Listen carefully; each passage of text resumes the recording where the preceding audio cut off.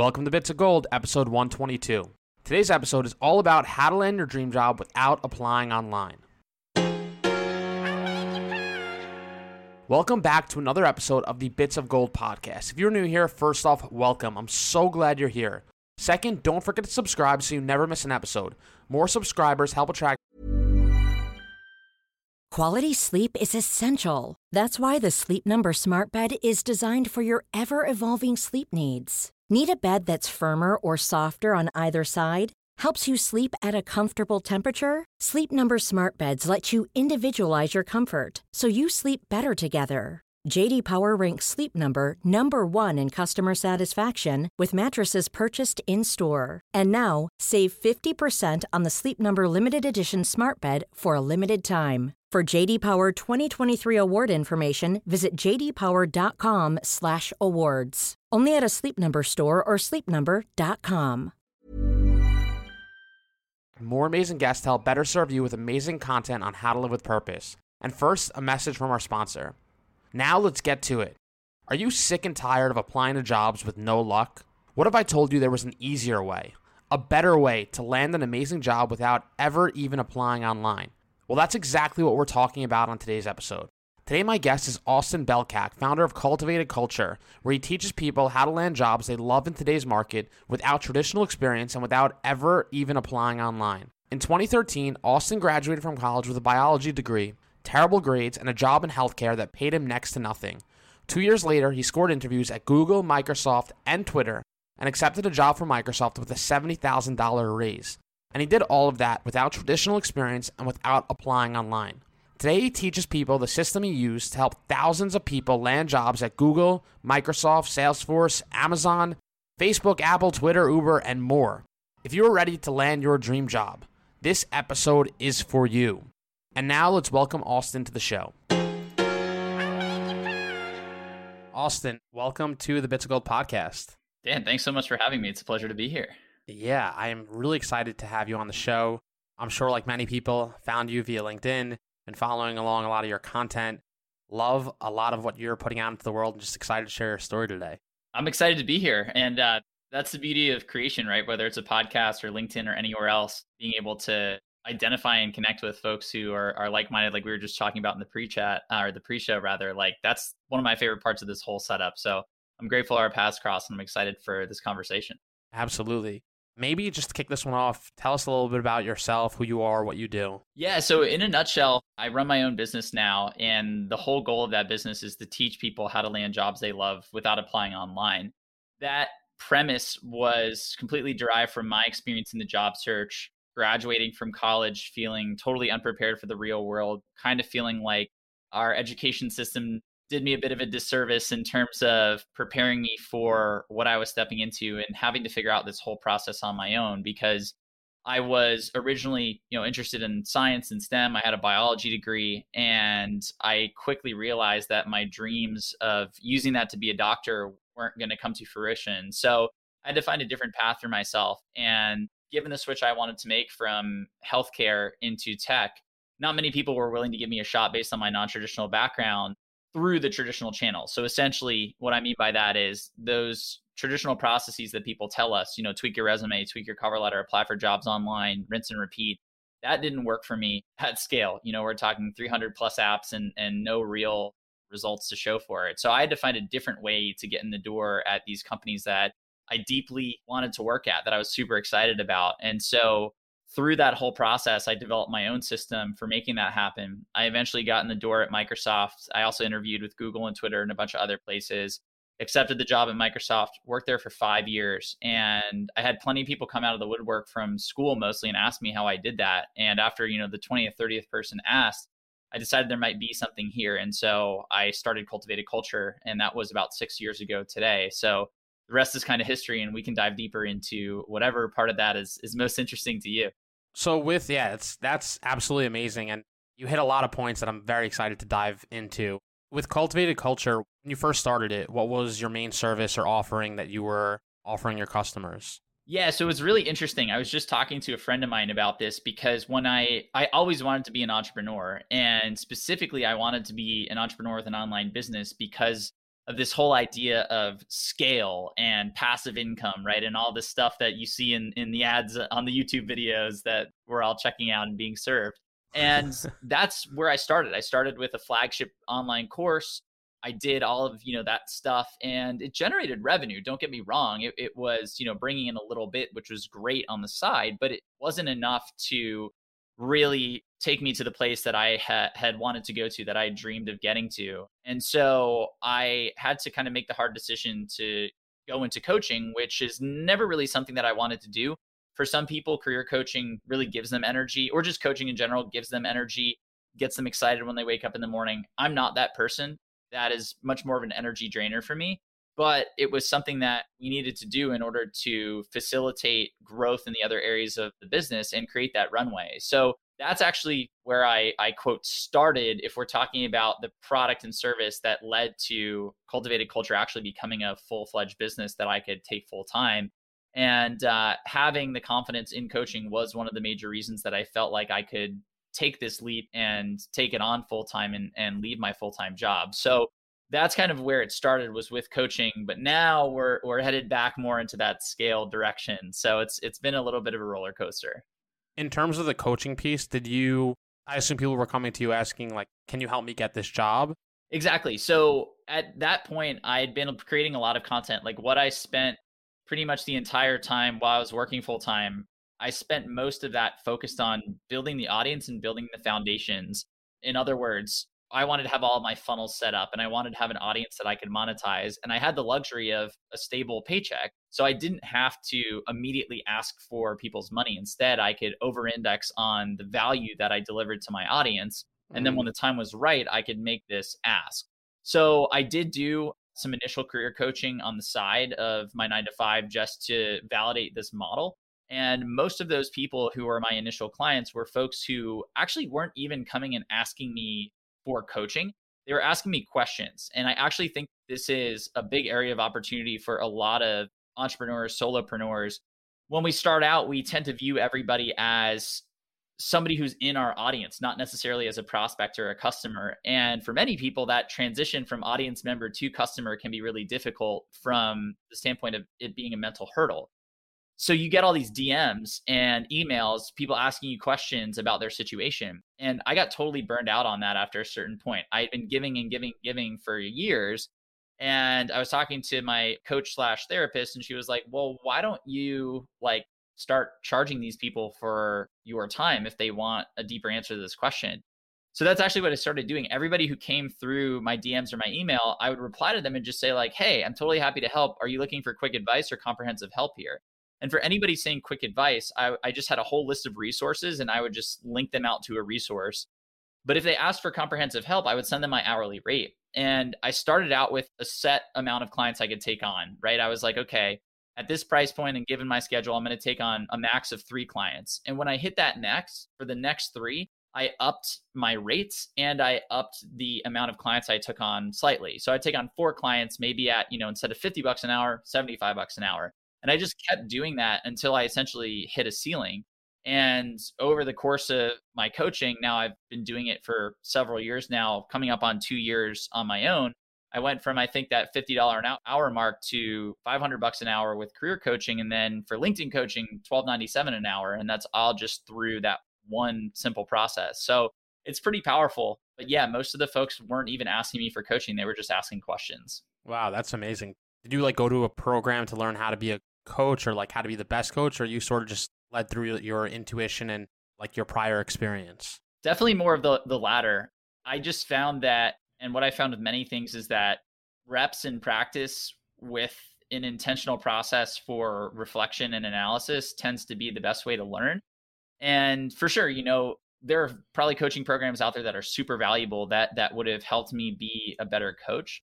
But given what I had on my plate, and given the fact that things were working as is, we would have post-coaching surveys and all this other stuff, and everybody seemed to be getting a lot of value out of the program. We were helping a lot of people get jobs. To me, it felt like the best way to level up was to just keep taking action, keep getting that feedback and that data, rather than diverting away from that and taking energy and putting it towards this coaching program, which may or may not really get where we're at, what we're doing, who our audience is, how I want to run the business, all this other stuff. So it was very much more a lot of self-teaching and iteration versus going out and taking somebody else's program and building off of that. That makes a lot of sense. You land this job at Microsoft. I'm assuming like that was your dream job at that moment. At what point did you decide, or did you recognize like, hey, I want to leave this business and I have something more exciting I want to pursue? At what point did you decide that was something you wanted to take the jump at? Yeah, so there's kind of two layers here. The first is that I had always wanted to be an entrepreneur. So if we go back to that little recap I told of my college experience, academia was never for me. I just really couldn't get behind this whole system of going through specific steps and then regurgitating that information and getting a grade, and that grade dictating so much of your life, ostensibly according to all these folks. And then so much of those classes not really being relevant to what I wanted to do.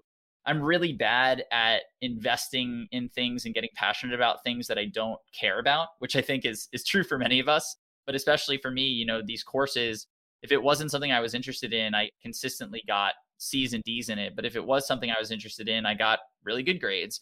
And so I just was really frustrated with that whole process. And then I looked ahead to the corporate world.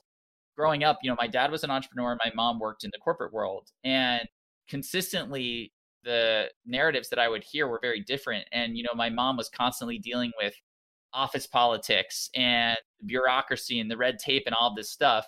Those were problems that I didn't see myself being really good at, not necessarily really good at handling, but being willing to handle for, the 30 years that we spend working or however long.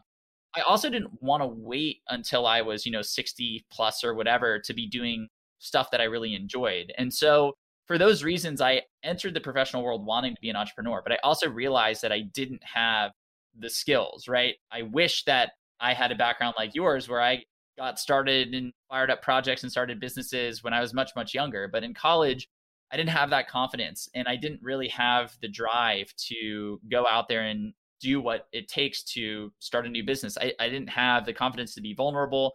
I told myself I didn't have the time. And so I didn't end up doing those things until after I graduated. But what I realized was that, okay, I don't have this experience yet, but if I'm going to build it, I might as well build it in places that align with where I want to go, and also that can put me in a really good position to make the jump if I want. So I looked at what I eventually wanted to be doing, which is effectively what I'm doing now, running an online business with digital products, digital services, not having to be in an office. Then I said, okay, well, in order to do that, I need to be really good at digital marketing, sales, things of that nature. So let me get into that space. Let me get into tech and let me work in a marketing or sales job. And if I'm going to be doing that, let me work at the best place possible, Google, Microsoft, this type of place. And then that was my North Star. And then I worked backwards to understand what experience do I need to get in the door there.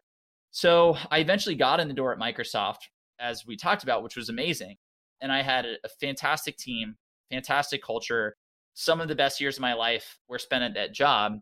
But eventually I kind of got to a ceiling where I never aspired to be a manager. For me, that's not aligned with my skill set and also the stuff that I really enjoy doing. We've had employees that cultivate a culture. I think managing as a founder CEO is very different than managing in middle management at a corporation. And that's just not ever something I saw myself doing. So I realized once I reached the top of the IC ladder, there wasn't really anywhere for me to go if I didn't want to be a manager. And on top of that, I also had the foundation that we talked about, right? I had my website was up and humming. We had some really good SEO going and bringing in traffic. I had a great audience on LinkedIn. I had validated some of our products in the early stages. And I thought, look, I don't really have anywhere else to grow into at Microsoft. I've been here for 5 years. It's been an amazing experience, but I need a new challenge. And so it was really a combination of all those factors that made, October 2020 the right time. And especially the work from home deal as well made it easier to just transition right into doing my own thing. So yeah, all those factors kind of came to a head in October 2020. And that's when I decided to make the leap. And that was, we're coming up on 2 years now. That's amazing. What a journey. Would you say most of the people you work with are coming to you to help them secure a new job? Or is it, I guess you offer a few different services. You have courses that they could take, and then you have coaching. And then are there other services that you offer?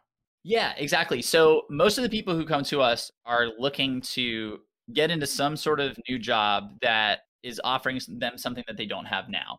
that looks different for everybody, right? Some people are like, I want to work with you because I want to get a job at Google. And that's cool. We help a lot of people do that. Other folks are telling me, I want to get a very specific job in a very specific space. There aren't that many opportunities, and I want to make sure that I'm one of the people who breaks in. Awesome. We help people with that too. It really depends on what folks are looking for. But mostly people are coming to me when they've tried the traditional process and it's kind of failed them. So they see all these other career coaches, recruiters, resume writers talking about the online application process or the traditional process. They go through that, they do all the stuff that they're, quote, supposed to do, and they just don't see the results that they want to see. Those are the majority of folks who come to me. We typically hear that, I hired this person to do my resume, or I hired this person to help me, and nothing really came out of that. And I saw your stuff and what you've been able to do, and now I want to work with you. So those are most of the folks that end up in our audience. And we have a variety of products. We have, from the low end, we have a bunch of SaaS tools that score people's resumes compared to job descriptions. We have a resume builder. We have a bunch of, SaaS tools that you can all get for like $10 a month. We have some courses that range from, I think the lowest price is like $80 up to, a couple $1,000. And then we have the coaching itself, which I've actually transitioned out of now on the career side. We hired an awesome person to handle all the career coaching now, and he is crushing it. And that's amazing for me because I can still capitalize on that opportunity, but it's not an energy drainer for me anymore because I'm not doing it. That's awesome to hear, especially that you have the self-awareness to recognize that that's something that you don't want to be doing, that it's an energy drainer, and that like, hey, I'm going to bring someone on to, this is what they get energy from doing, and I'm going to let them excel at that. So kudos to you for having the self-awareness to even make that happen. That's super kind of you to say, but it's easy for me to say that on the podcast here, right? But that actually was like a multi-year process of really trying to push the rock up the hill by myself for way too long. Like at first it was, nobody else can do this as well as I can. It's my system. Like nobody else is going to be able to learn it and all the nuances. That was a story I was telling myself. And then hiring somebody and bringing on, essentially doubling the size of the business from an employee standpoint, and not wanting to be a manager was something I had to grapple with. So there were a lot of layers of self-doubt and sort of, I guess, not arrogance, but maybe something similar to that where, it's my system and nobody else can do it. Like those types of self-limiting beliefs and narratives were very present. And it actually, the first time I had spoken to somebody about hiring a coach was like 2 years prior to, or a year and a half prior to when I actually decided to do it. So it's great to talk about on the podcast now and be like, yeah, like we did it. It all worked out, but it was definitely a journey to get to that point to be able to let go and put that trust into somebody else. And I'm super glad that I did it, but I also don't want to make light of that decision and how difficult it was. Yeah, I'm sure. So would you say most of the people that are coming to you are at a point where, would you say most of your customers, it's like their first time job and they're trying to just crack into the market? Or would you say it's more like mixed in terms of, I know you've given some clarity around the business, but would you say it's mostly people who are like, this is the first job I'm looking for, or one like early in their career, or it's really mixed? Yeah, so I'd say that the vast majority of people who come to us have, I would say, between like 3 and 8 years of work experience. So we're kind of talking folks who they've had an entry level job or two. They're kind of understanding how the real world works now and getting some clarity on what they want to do. Then they're looking to really dial into a specific area. So essentially, people who come to us, the vast majority of them started out in one field and realize this is not at all what I expected it to be. This is not, I majored in this and I thought it was going to be, this one thing, and it turned out to be something totally different. Or they got started in the real world and they got exposed to all these things that we're not exposed to in school. Like I didn't even know that the job that I did at Microsoft existed when I was in college because there was no course on like partnership marketing or even like, what's an account manager? Like I didn't know what that was in college. So you get exposed to this other stuff and then you start to realize like, oh, there are all these other things that I'm much more interested in than what I thought I was interested in college, just because the scope was so much more narrow. So a lot of the folks who come to us have been working for a little bit of time, a couple of years. They've realized for some reason that they're not where they want to be, whether it's the specific field that they're in, whether it's, the level that they're at, compensation, title, things of that nature. And again, that traditional process is failing them and they need to find a more creative way to get in the door. That is the vast majority of the folks in our audience. I get the vibe that you feel college is an absolute mess in terms of how it prepares people for the real world. That's been another interesting arc for me. Like when I graduated from college, and especially when I started this business, I was super anti-college. But in thinking about it more, I do think that there's a lot of value in certain aspects of college and the education system. Like some of my best friends I met in college, and the social education that I got was fantastic. That is a great benefit. But I think that, when you look at the cost associated with getting that, I think that that is really hard to back into from an ROI standpoint, especially if you're looking at taking out significant number of loans and all these other things. And then also, I think that so many colleges are missing core parts of the curriculum that set people up for success. So essentially, the cost of tuition has risen significantly, over the past couple decades, but the focus on ROI for students really hasn't been there, right? Like courses I would have loved to have in college would be, what the heck is a credit score and how do you manage it? Or how do you rent an apartment, especially in a place like New York, where there's like all this crazy stuff you have to do that you never thought of before? Or how do you actually network? When I graduated, networking to me was like, let me go to this meetup, or let me go to this happy hour sponsored by this corporation or this career fair. And now networking to me is, okay, like I see Dan's doing cool stuff. He's got a podcast. Let me leave a review on the podcast, and let me reach out and tell him I really enjoyed this tidbit of this segment of this episode with this person.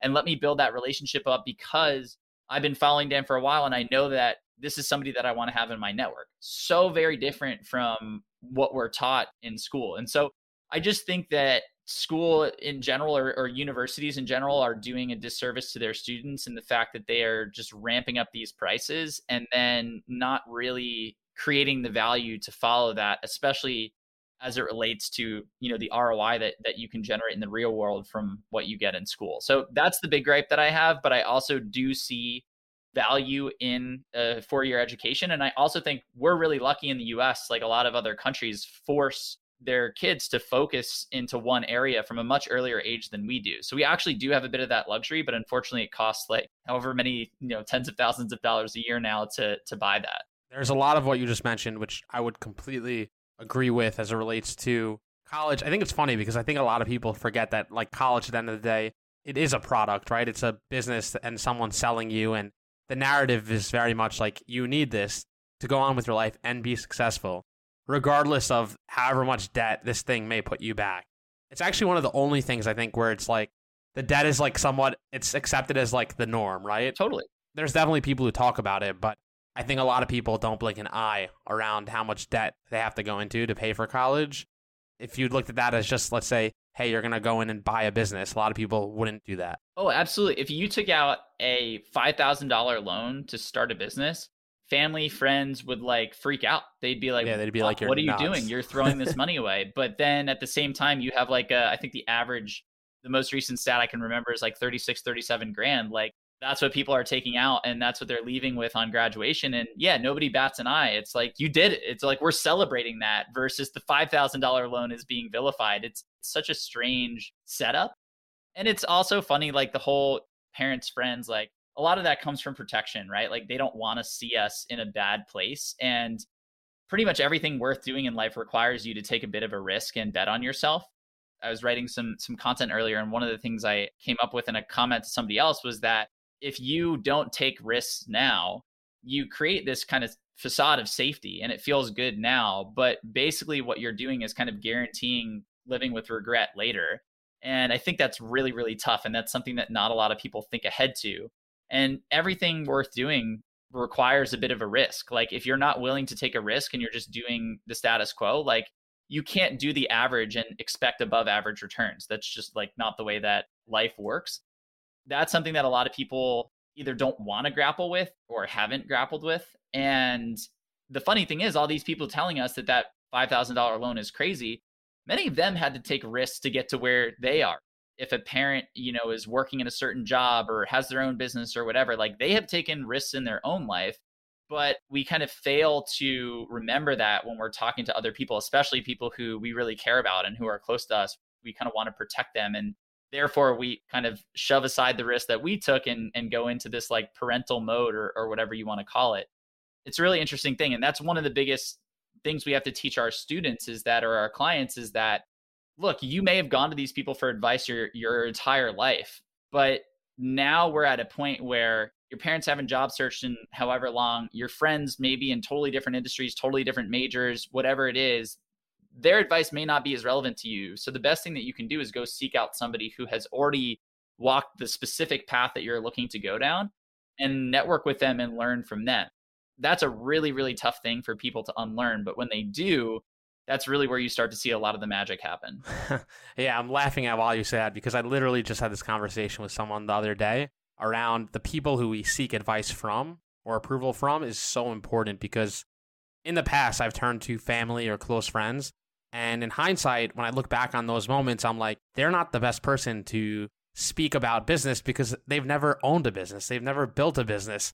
They're giving me advice from their perspective, but like in terms of their advice, I should have the lowest amount of weight, in terms of what they're saying, even though like they love me, it's coming from a good place. It's funny you bring that up. I completely agree with you. We're very much on the same page there. I want to shift a little bit to talk about the core of what you do. How do people land jobs without applying online? Yeah, that's the $1 million question, right? So basically, what turned me onto this were two things. One is in relation to what we just talked about, where I'd gone through the traditional process. I applied to 300 jobs in 2 months. I got no interviews from those online applications. Obviously, no offers. And I was having coffee with somebody who went to same school that I did, Wake Forest. And he worked at Uber at the time. And he was the one who basically told me what we were just talking about, which is that I was basically taking advice from the wrong people. And if I wanted to make this happen, I needed to go find folks who had already walked the path that I was trying to walk. So people who had come from a non-traditional background and were now working at a Microsoft, a Google, et cetera. So that was the first big realization. The second big realization was looking at the data, because after submitting 300 online apps, you kind of wonder if you're a little crazy, and you do some Googling and you see what comes up. Many of us have those stubborn pounds that seem impossible to lose, no matter how good we eat or how hard we work out. My solution is PlushCare. PlushCare is a leading telehealth provider with doctors who are there for you day and night to partner with you in your weight loss journey. They can prescribe FDA-approved weight loss medications like Wegovy and Zepbound for those who qualify. Plus, they accept most insurance plans. To get started, visit plushcare.com/weightloss. That's plushcare.com/weightloss. Quality sleep is essential. That's why the Sleep Number Smart Bed is designed for your ever-evolving sleep needs. Need a bed that's firmer or softer on either side? Helps you sleep at a comfortable temperature? Sleep Number Smart Beds let you individualize your comfort so you sleep better together. J.D. Power ranks Sleep Number number 1 in customer satisfaction with mattresses purchased in-store. And now, save 50% on the Sleep Number Limited Edition Smart Bed for a limited time. For J.D. Power 2023 award information, visit jdpower.com/awards. Only at a Sleep Number store or sleepnumber.com. And essentially what the data tells us is that when you apply for a job online, the average open role gets 250, 300 applications. And that's the average, right? So that's including everybody from the mom and pop business down the street to Google. And Google was getting 50,000 resumes a week at a certain point a couple of years ago. So you really, have a broad spectrum there. And as you go up in company caliber, which you can argue the caliber of these different companies, but I think Google is widely considered to be at the top. Google, Microsoft, these types of places, you're getting tons of applications for each role. So your chances of getting in the door at an average company with those 250 to 300 online apps is less than 2% when you do the math through the full funnel. Then you increase the number of apps to thousands per role, and it's even smaller. So the kicker is that 75% of people, according to LinkedIn, did this whole survey, and they found that 75% of people are using online apps as their primary method to job search. So when you look at that, you have the vast majority of the applicant pool, your competition, is all buying into this system that only has a 2% success rate at best. So if that's the case, though, like the next question is, where are these hires coming from? So if you go dig deeper into the data, what you find is that referrals actually make up 40 to 80% of hires, depending on, the data you look at, depending on the company, the industry, the hiring manager, all that stuff. But even at minimum, 40 significantly higher than 2%. And only 10% of applicants are coming through that channel. So you talk about like a blue ocean setup, like if you focus your energy on referrals, you're only competing with 10% of the market for a 40% chance of being hired compared to competing with 75% of the market with a 2% chance of just getting in the door for a conversation, like not even an offer. And so that was really illuminating to me. So between those two things, I decided that I was going to build out a brand new strategy that essentially only focused on building relationships and generating referrals, and then also finding creative ways to showcase my value, because it became abundantly clear to me as a career changer that nobody was looking at my resume and saying, yeah, like we're going to take a chance on this person and cross our fingers and hope that it works out. So I had to find different ways to showcase my value. And I came up with this strategy I call Value Validation Project, which we can talk about if you want. But essentially, that was the basis for the system. And then I just made it like my full-time job to essentially understand how to become really good at relationship building and understand what companies were looking for in the hiring process. And through that, I came up with this whole system that allowed me to target people at the companies that I wanted to work for in the roles that I wanted to work in, build relationships with them, understand, their goals, challenges, frustrations, all these things, create deliverables that spoke directly to those challenges and goals and things of that nature, and then leverage that as enough of a value illustration to earn a referral and get in the door and then eventually get hired. So that's the basis of the system here that we teach everybody now. So it sounds like a lot of the focus is, and you tell me if I'm hitting the nail on the head or completely off here. It sounds like a lot of the focus is getting a referral or getting your foot in the door through someone that already works there who can refer you, who can vouch for you, and then providing some level of value to them, whether it be through like a project or some way that you show or highlight or showcase, like I can be a value add to the overall team here. Look at me, look at me.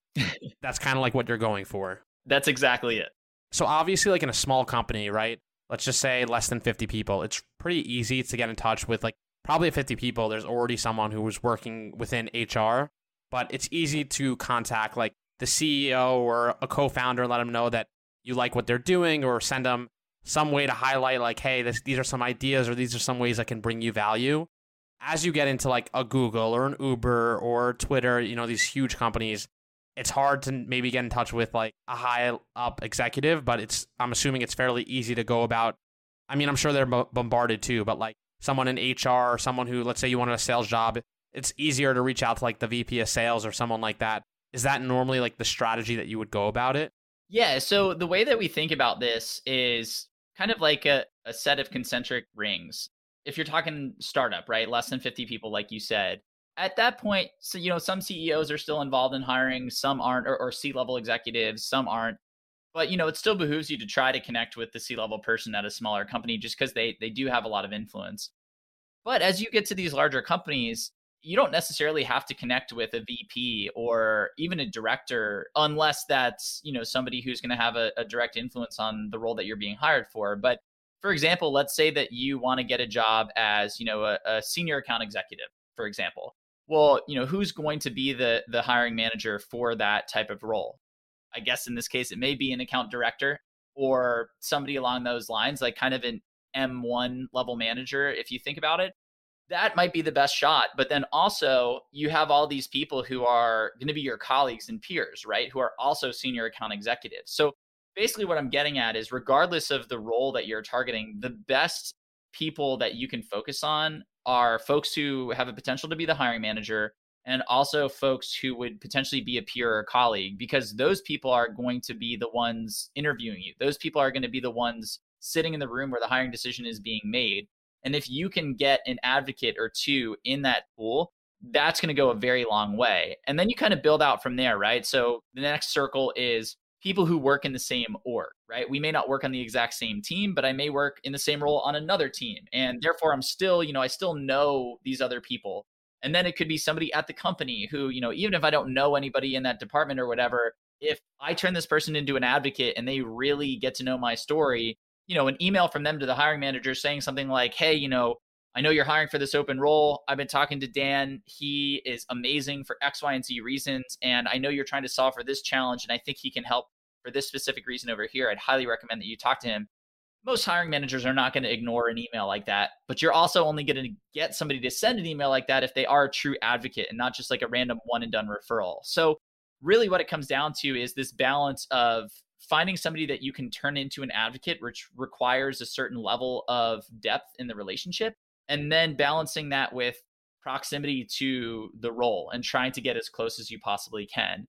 The way that we kind of handle that is we just recommend that people go find 15 contacts at each target company. So you can have, a couple of folks who are on the team, you can have a couple of folks who are adjacent, and then a couple of folks who you just have really easy inroads with potentially, and still fill out your 15 and feel really comfortable about that list.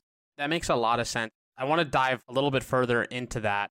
Just before we do, I'm curious if people come to you and they say like, this is my dream job, but they don't get it. What's like your personal take? Do you believe that like there is a dream job, or do you think that applying for jobs, it's kind of like it is a numbers game? Let's say you wanted to work at Microsoft. Maybe you don't get accepted. You don't get a job there for XYZ reason. Do you do the coaching to say, hey, like, I understand that's your dream job and I'm sorry that you didn't get it, but these are the other opportunities that we should go for? I'm curious, like, just what your whole take is on that, because I'm always interested when people are like become hyper fascinated with a job on paper, like they don't work there yet, so they have no idea about the culture, the people, the environment, even the role, just right, what they see on the role opportunity. And then, they don't get the job and they're extremely disappointed. But sometimes in my perspective, I'm like, you don't even know what was beyond that door because you didn't live it, right? Definitely. And the way that we handle this is we actually teach people and coach people to shift away from a dream job being rooted in a job title at a certain company, because that's not really what makes people happy. Like, you could go work, let's say my dream job is, UX designer at Google, but I get that job and my boss is a jerk and the culture of my team is work around the clock and I'm slightly underpaid compared to the market. And I said yes because I wanted to work at Google and all these other things. Like, are you happy? Probably not. So how do we get away from that? Well, basically, a dream job is going to be something that delivers against a certain lifestyle that you've designed for yourself, not necessarily a title at a company. And of course, there are certain companies that are more conducive to these types of things, and that's part of the work. But basically what we do with people is we try to have them sit down and envision, what that dream life looks like. So it's, where are you living? Like, what does your house or apartment look like? How often do you go on vacation or do, X other things? What kind of hobbies do you have? How much money are you making? Who's in your circle? Who are you interacting with? What are you learning? What are you excited about? Like, all that stuff. And then we try to back that into specific buckets of, like, just to make it a little bit more simplified. And then we teach people how to do the research to identify those things in target companies. And so now it's less about, I want this job because it's the job title I want at a company that is the caliber that I'm excited about. And it's instead, I want this job because I have done my due diligence and I know that their values and the way that they approach work and the growth trajectory and the salary and the culture fully align is a bit of a jackpot scenario, but aligns 80% with the things that I have mapped out for myself. And once people have that realization, it's really freeing because of exactly what you said. We're no longer shackled to this one role at this one company that we think is the be all end all of our career. And we realize just how many roles are out there that fulfill what we're looking for. And it's interesting because I know a ton of people who work at these top tier household name companies that everybody wants to work for who are just totally miserable. And I also know people who are working for these smaller early stage startups who are making bank and have pretty decent work-life balance, all things considered, and have a great setup and are super happy. And the reason that those people are happy and the others are not is because they took the time to do this reflection, whether it's, through our system or through, their own system that they kind of built out on their own. But that's really what it comes down to. And it's so important to set the expectations with job seekers that a lot of this process is out of our control. And so if it's just about one role at one company, I think you're kind of setting yourself up for disappointment. Whereas if we give ourselves a slightly larger scope, so for us, every new client, we have them build out a list of 15 target companies, and about 3 to 5 of those are those dream companies. But then we also have 5 to 8 what we consider to be stepping stone companies, which are basically like companies that will give you the experience that you need without you having to sacrifice comp culture, any of this stuff, in order to then make that next jump into a dream company. And then we have sandbox companies, which are basically companies that you can practice some of our strategies on in a low stakes environment. That's the setup that we have. And that is narrow enough where we're not telling people, hey, you have to settle for a job anywhere, but it's also broad enough that we have a whole bunch of roles and opportunities that we would feel great about saying yes to. And that just increases our service area for success. Yeah, that makes a lot of sense. Because I was going to say, a lot of what it sounds like you do is you help people get their foot in the door, but, you have no control over if the recruiter or the HR manager says yes. And I love when people are like, it's a really competitive job market now. I feel like it's always a very competitive job market, and there's always a million people fighting for the same job, and you need to do whatever you can to stand out, to differentiate yourself from the pack. I think it's funny, and since a lot of what you do focuses around getting that referral in place, I'm very curious to get your take on this, but I feel a lot of people, I always find it funny when they, and I'm sure you hear this a lot, but a lot of people say, I've applied to 1 million jobs, I've messaged 1 million people on LinkedIn, and I've heard from nobody. Obviously, you have a tremendous following on LinkedIn. A lot of people don't even read their LinkedIn messages, at least this is my experience. Totally. Like, people will reply to an email if it's personalized, if it is made for that person, and it's not like a template. You took your time to go out of your way to make an email, to connect with someone, to build a relationship. A lot of people think that just by messaging someone on LinkedIn, like, I've done my part in trying to stand out. I message that person, but no one answers. I'm curious if you could speak a little bit to how you actually go about building a meaningful relationship online, virtually, because I think a lot of people think that they're making attempts, but really they're doing like the bare minimum, and they're barely even scratching the surface as it relates to what they actually need to be doing to build a relationship online. Definitely. And it's always funny, like what I tell all of our clients is basically like, before you send a message, take a moment, read that message, and ask yourself, like, if you received this from a total stranger, like, would you reply to your own message? It's funny how often people say they wouldn't. They were just about to press send on that email. To get into your question here, so essentially what most people miss about relationships is that they're like a bank account, specifically like a checking account. So if I want to make a $20 withdrawal from my checking account, let's say, but I don't have any money in the account, some things are going to happen. First, I'm not going to be able to get my money. So the thing that I want, I'm not going to be able to basically make the transaction that I want to make. Second, the bank is going to charge me an overdraft fee. So there's some consequences there. And then if I keep doing this enough at the same bank, the bank's probably going to cancel my account and tell me to go take a hike because they're sick of dealing with my problems. Same thing with relationships. If I show up to a relationship that I've invested no social capital in, deposited no social capital in, and I try to make a withdrawal from that relationship in the form of asking for a referral, asking for a 30-minute pick your brain conversation, asking for anything of that nature, I'm probably not going to get what I want. And I run the risk of being charged that fee in the sense of rubbing people the wrong way. And then if I send that same thing to everybody at the company, well, all of a sudden, all these people at the same company in these roles I want to work at, they don't want to talk to me because I engage with them in the wrong way. And that may sound like we're putting a lot of pressure on this, but really what it comes down to is we have to make deposits in a relationship before we make a withdrawal.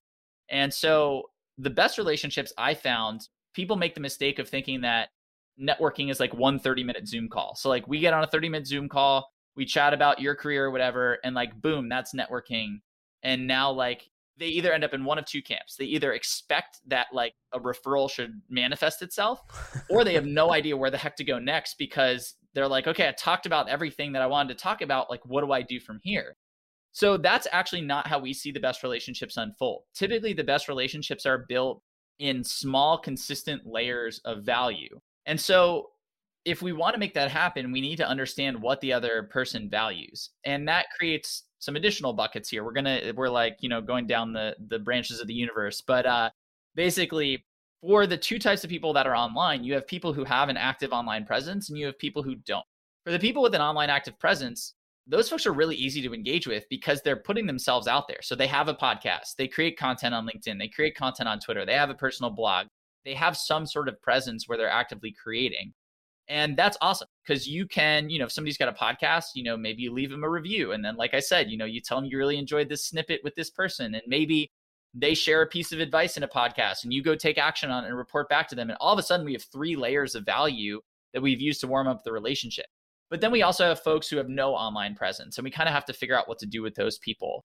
So the best thing that we can do is some research and try to understand, what angle we might be able to leverage. So for example, if we can find people who have a non-traditional background, made a career change, that could be something that we dial into. We could find people who are experts in their field and we could ask them for a very small piece of actionable advice, not what's everything you did to get to the place that you are now, but more specifically, like, I admire your experience. You've done amazing work. I'm thinking about, taking this course or starting this project. Which one of these 2 things would you recommend? Like, you only have to reply with A or B. We just need to get creative about understanding who they are, what they care about, what they're interested in, and playing into that.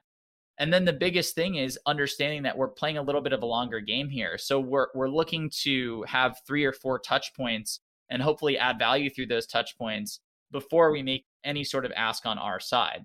And the beautiful part about the internet is that there's so much information available to us. We can learn so much about a person that really what it comes down to, it doesn't have anything to do with your innate ability to build relationships. And it doesn't have anything to do with like being a great networker. What it really comes down to is the willingness to roll up your sleeves and research somebody and take, an extra 10 minutes to think about, like, what does this person care about? What could I send them where they would be excited to read that email and they would be excited to reply to that email? And then practicing that, right? And that's why we have that set up sandbox, stepping stone, stretch company is what we call it, or dream company. But if you start with the sandbox, you can go just try a whole bunch of stuff, throw a bunch of crap up against the wall and start to see what sticks. And then as you move up the priority list, you're going to get more and more data around what's working for you and what isn't. And then you can double down on the things that are. So that's kind of our philosophy and a couple of actionable things in a nutshell, but also totally happy to go deeper if that's helpful.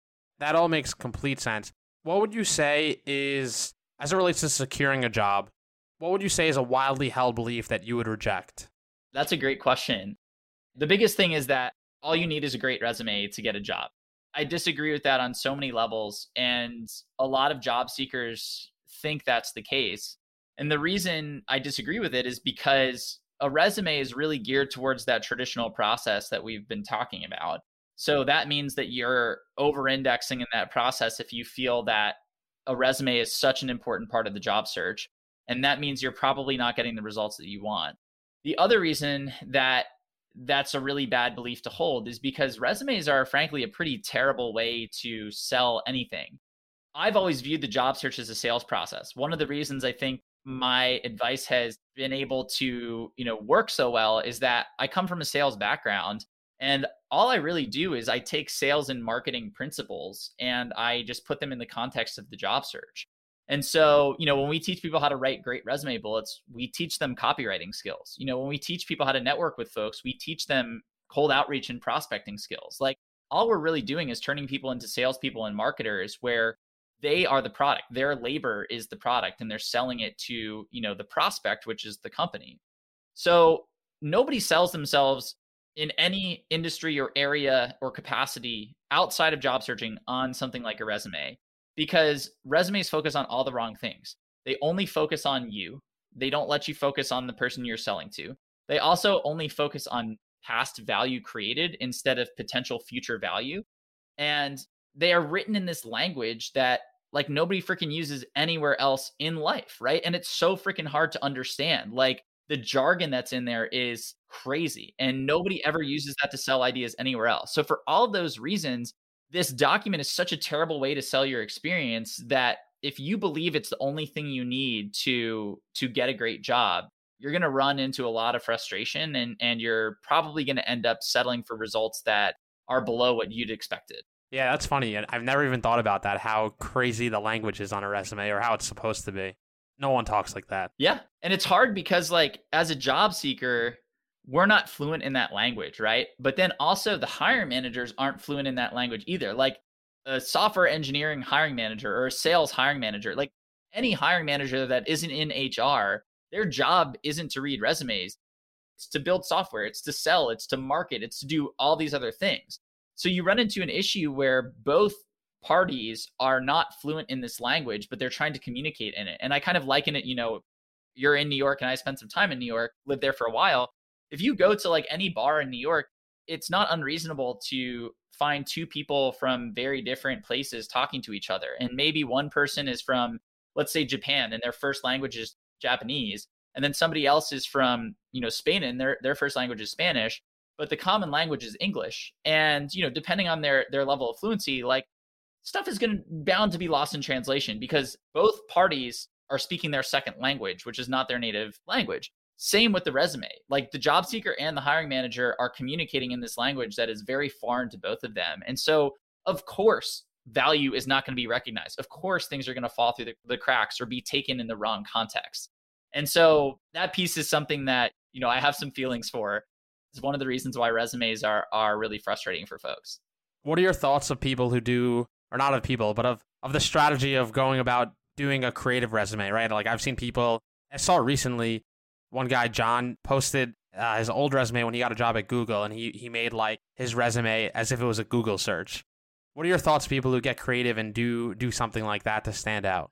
Yeah, so I think that can work, but I also think that we don't know the full context of those situations, right? And so if John did that, got hired because, or got in the door because like he had that creative resume, but then got a referral, and the referral saw it and they could talk about it face to face, and they were like, this is awesome, let me pass it along. And then that referral did what we talked about earlier, sends John resume along with a note talking about how great John is. Like, well, now all of a sudden, like, yeah, the resume is cool and that's like icing on the cake, but really we got in the door here because of that referral and because of the +1 from the employee. Not saying that's the case in John's situation. I have no idea.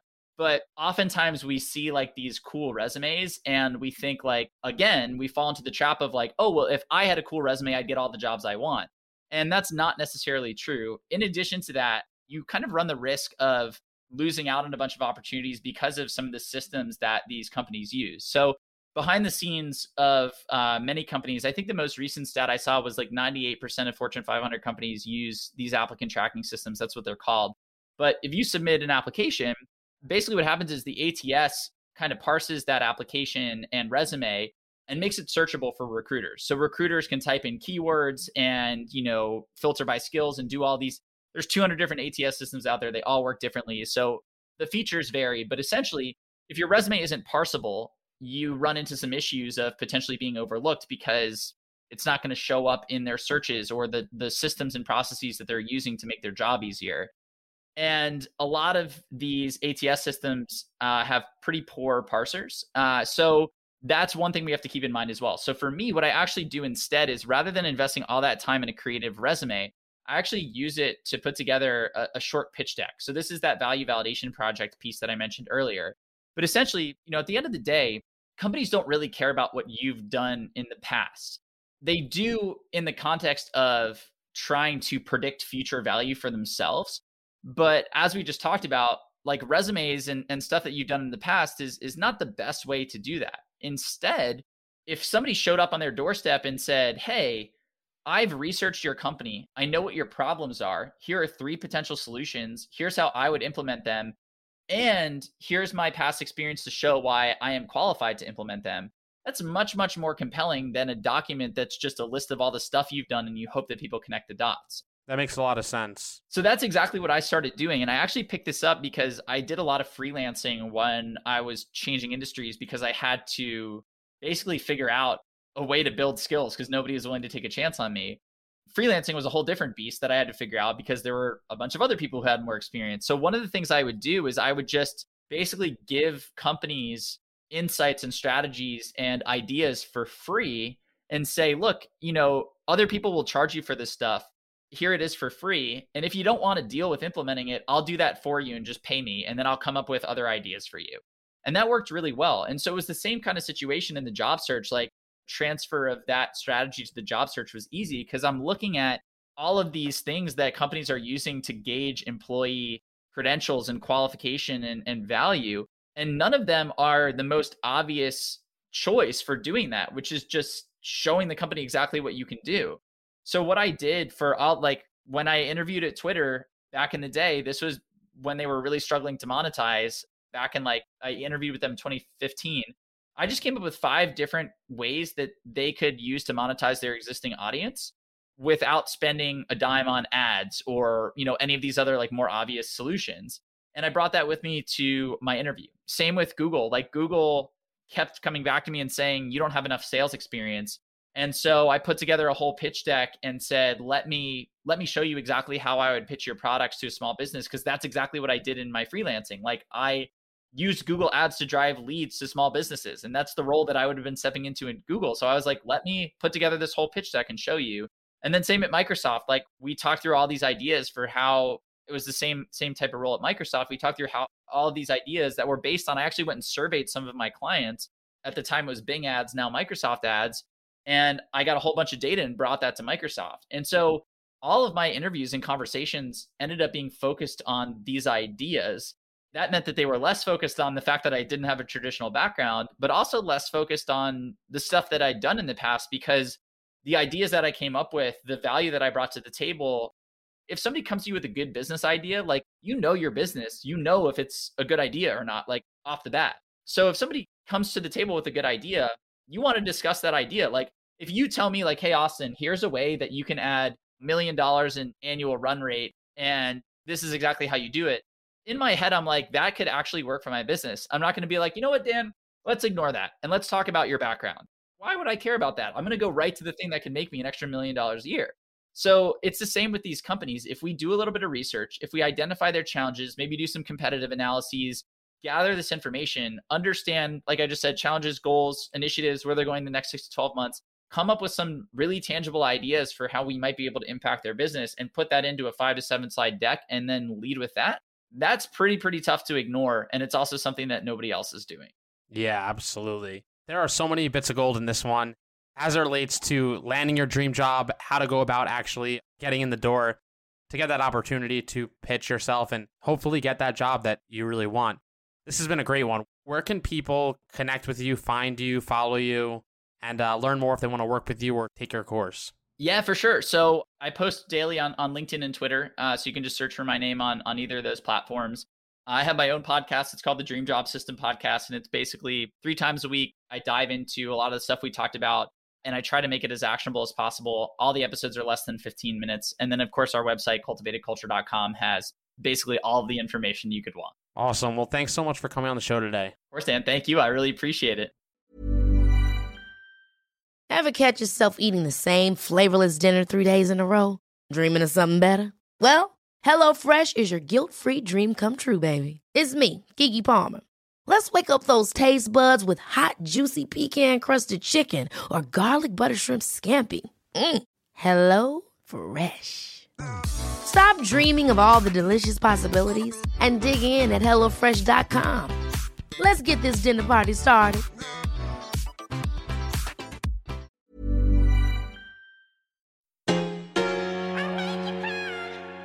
All the links for this episode can be found in the show notes.